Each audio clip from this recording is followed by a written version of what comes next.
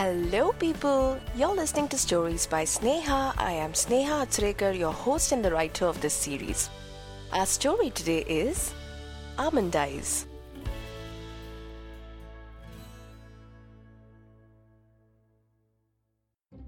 They call it Chaitanya. The tree has these big green leaves in the shape of almonds, which become the eyes of the tree at night. Its branches are the many heads it has. After the sun sets, if the tree finds you anywhere nearby, the strong branches sway like monsters in the cold night breeze, catch hold of you, and in a span of few seconds, the tree gobbles you down. The old lady began to move her mouth animatedly to describe how the tree would chew its prey. Dhiren and Nisha listened to their grandmother's story with awe. They had heard so many stories about the massive Chaitanya, the peepal tree, that stood in the middle of the forest behind the well. The tree that the villagers worshipped at times, and at some other times would not even look at it. Like every year, Dhiren had been back to his mother's native place to visit his grandmother during his summer vacations. Dhiren was always a curious child. His 8-year-old brain would create vivid imaginations about the tree that his grandmother would tell him so many scary stories about. He would always ask for his grandmother to narrate stories about the tree even after he had heard them multiple times. If the old lady tried to bring in a newer version of the story, he would remind her of what she had told them in an earlier version. His grandmother would smartly twist the story then. Of course, you're right. That's what happened first. And then the tree growled and roared and grumbled. Kasari is a small village located in Rudauli Tehsil of Faizabad district in Uttar Pradesh, India. In the 90s, the village was barely populated with some 200 households. Most of the area of the place was under a dense forest, and the rest of it was where civilization had flourished. It was a typical Indian village, sunny by day, pitch dark by night. You want to go see Chaitanya tonight? Dhiren whispered to Nisha when they sat down for dinner that night. Are you mad? Nisha squeaked. I don't want to be eaten up by the tree. You also don't go anywhere near it, huh? I'll tell Masi. Dhiren did not ask Nisha again about accompanying him, but he had already made up his mind. Tonight, when everyone sleeps, he'll go and check what the mighty Chaitanya could do. It would be fun to see Nisha's amazed expressions the next morning when he tells her about his adventure in the night, he thought. Towards the end of his grandmother's "and they lived happily ever after" that night, Dhiren pretended he was fast asleep. He did not move until he began to hear soft snores of Nanima. The elders in the house were still awake and sitting out in the veranda. Dhiren thought hard for a while and made up his mind to escape from the house using the door that opened from the kitchen into an open balcony which was filled with Nanima's curry leaves plants. Dhiren lifted Nanima's skinny hand that held him close in a cuddle and placed it gently on her own sari-clad body, sleeping on her sides. For a moment, he stared at the veins that appeared to be popping out of her hand that he had just moved. He almost lost track of a few minutes observing the length and the breadth of the veins. When his eyes traced one of the longer veins up to a network of several others, he suddenly visualized the network of Chaitanya's branches. The thought brought him back to his plan, and he almost jumped up on his bed and took stealthy steps towards the kitchen. He pushed open the door of the window slowly, lest it should creak and alert the elders. Carefully, without stepping on any of the plants in the balcony, he jumped over the fence and was out of the house in a minute. He ran towards the forest lest someone in the vicinity should see him and spoil his plan. A pitch-black night surrounded Dhiren. The only light that barely lit the path were the stars shining in the sky. His little feet kept walking on the twigs that snapped with every step he took. In the dense silence of the night, Dhiren found this sound soothing to his ears. He soon reached near the well, behind which stood the mighty Chaitanya.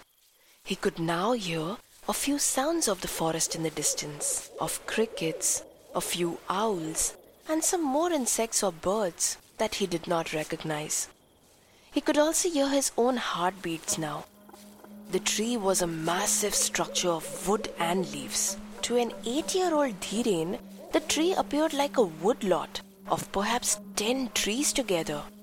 He hesitated to take any further steps towards the tree. The aeolian sounds of the night breezes against the trees began to send down shivers down his small back. As he stared at the gigantic tree in front of him, he remembered his grandma's words about Chaitanya. They call it Chaitanya. The tree has these big green leaves in the shape of almonds, which become the eyes of the tree at night. Dhiren looked up at the many leaves and quivered. As he continued to stare at them without blinking his eyes, he felt like right in the middle of the tree's topmost branch, 2 small lights lit up. Dhiren continued to stare at them curiously. In a few seconds, they appeared like 2 sets of lit-up eyes staring back at him. He shuddered. Its branches are the many hands it has. After the sun sets, if the tree finds you anywhere nearby, the strong branches sway like monsters in the cold night breeze, catch hold of you, and in a span of a few seconds, the tree gobbles you down. Just then, Dhiren felt a hand on his shoulder from behind him. He stood still. He wanted to scream, but he lost his voice as he began to tremble with fear. He shut his eyes tight and wished for this to be a dream now. He wished he hadn't left from home to come watch Chaitanya. "What are you doing here, beta? In the middle of the night?" spoke a man's voice behind him. Dhiren felt relieved after he heard the words. He opened his eyes and turned around to face the man. A white dhoti and kurta hung loosely on his skinny frame. A few locks of grey hair struggled to breathe under the man's beige turban. Most part of his face was covered by a grey mustache and beard, and yet one could not miss noticing a rather large set of eyes embedded on both sides of his fat, freckled nose. They were shaped like almonds, just like Chaitanya's leaves. I saw there something shining there, like the tree had these yellow eyes like a black cat. What is that? Dhiren could barely frame his sentences. "Those may be the fireflies. Let's take you back home."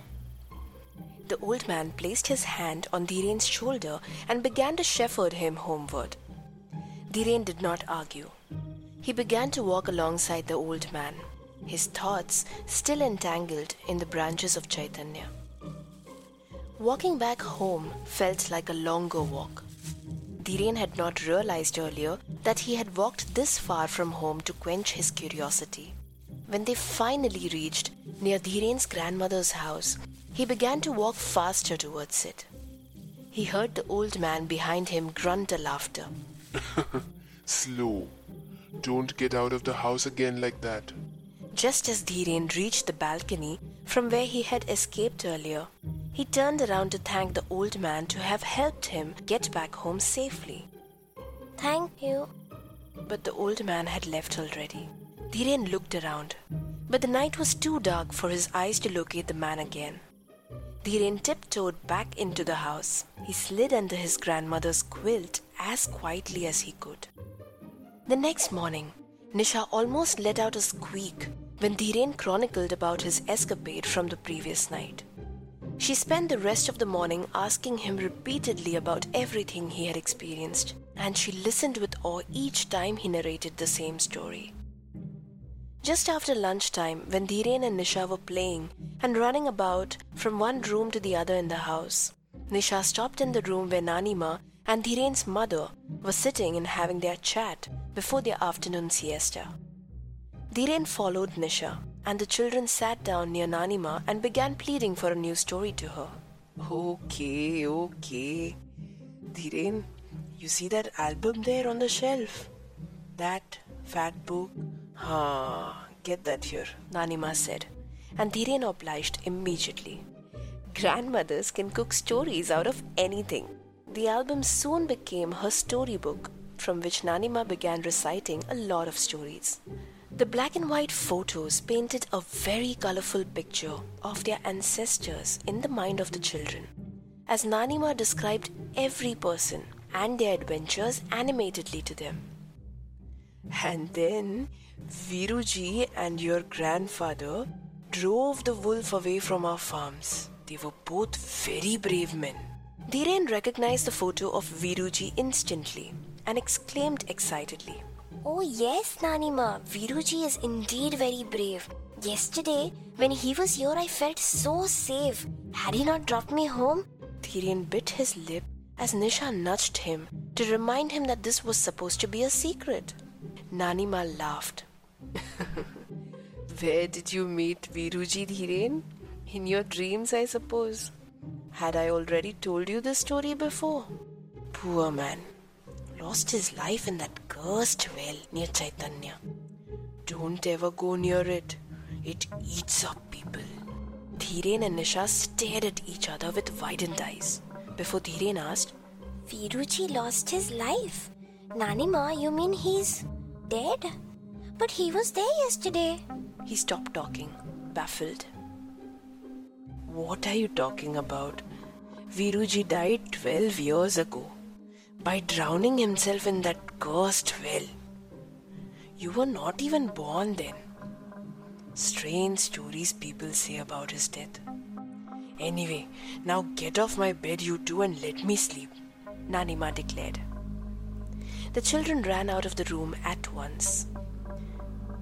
It may have been someone else. Nisha spoke timidly. No, it was Viruji. Same eyes. Almond-shaped, exactly like Chaitanya's leaves. Dhiren whispered confidently. You mean you saw his ghost yesterday? Nisha asked, nearing tears. Dhiren stared at Nisha and thought hard. Perhaps that's how he had disappeared when I turned around to thank him yesterday.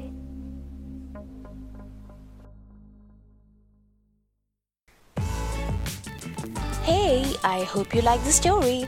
If you like this podcast, don't forget to subscribe to Stories by Sneha on Anchor, Spotify, Hubhopper, Castbox, Google Podcasts, Apple Podcasts, or wherever you get your podcasts from. If you have a story to tell, drop me an email on storiesbysneha@gmail.com.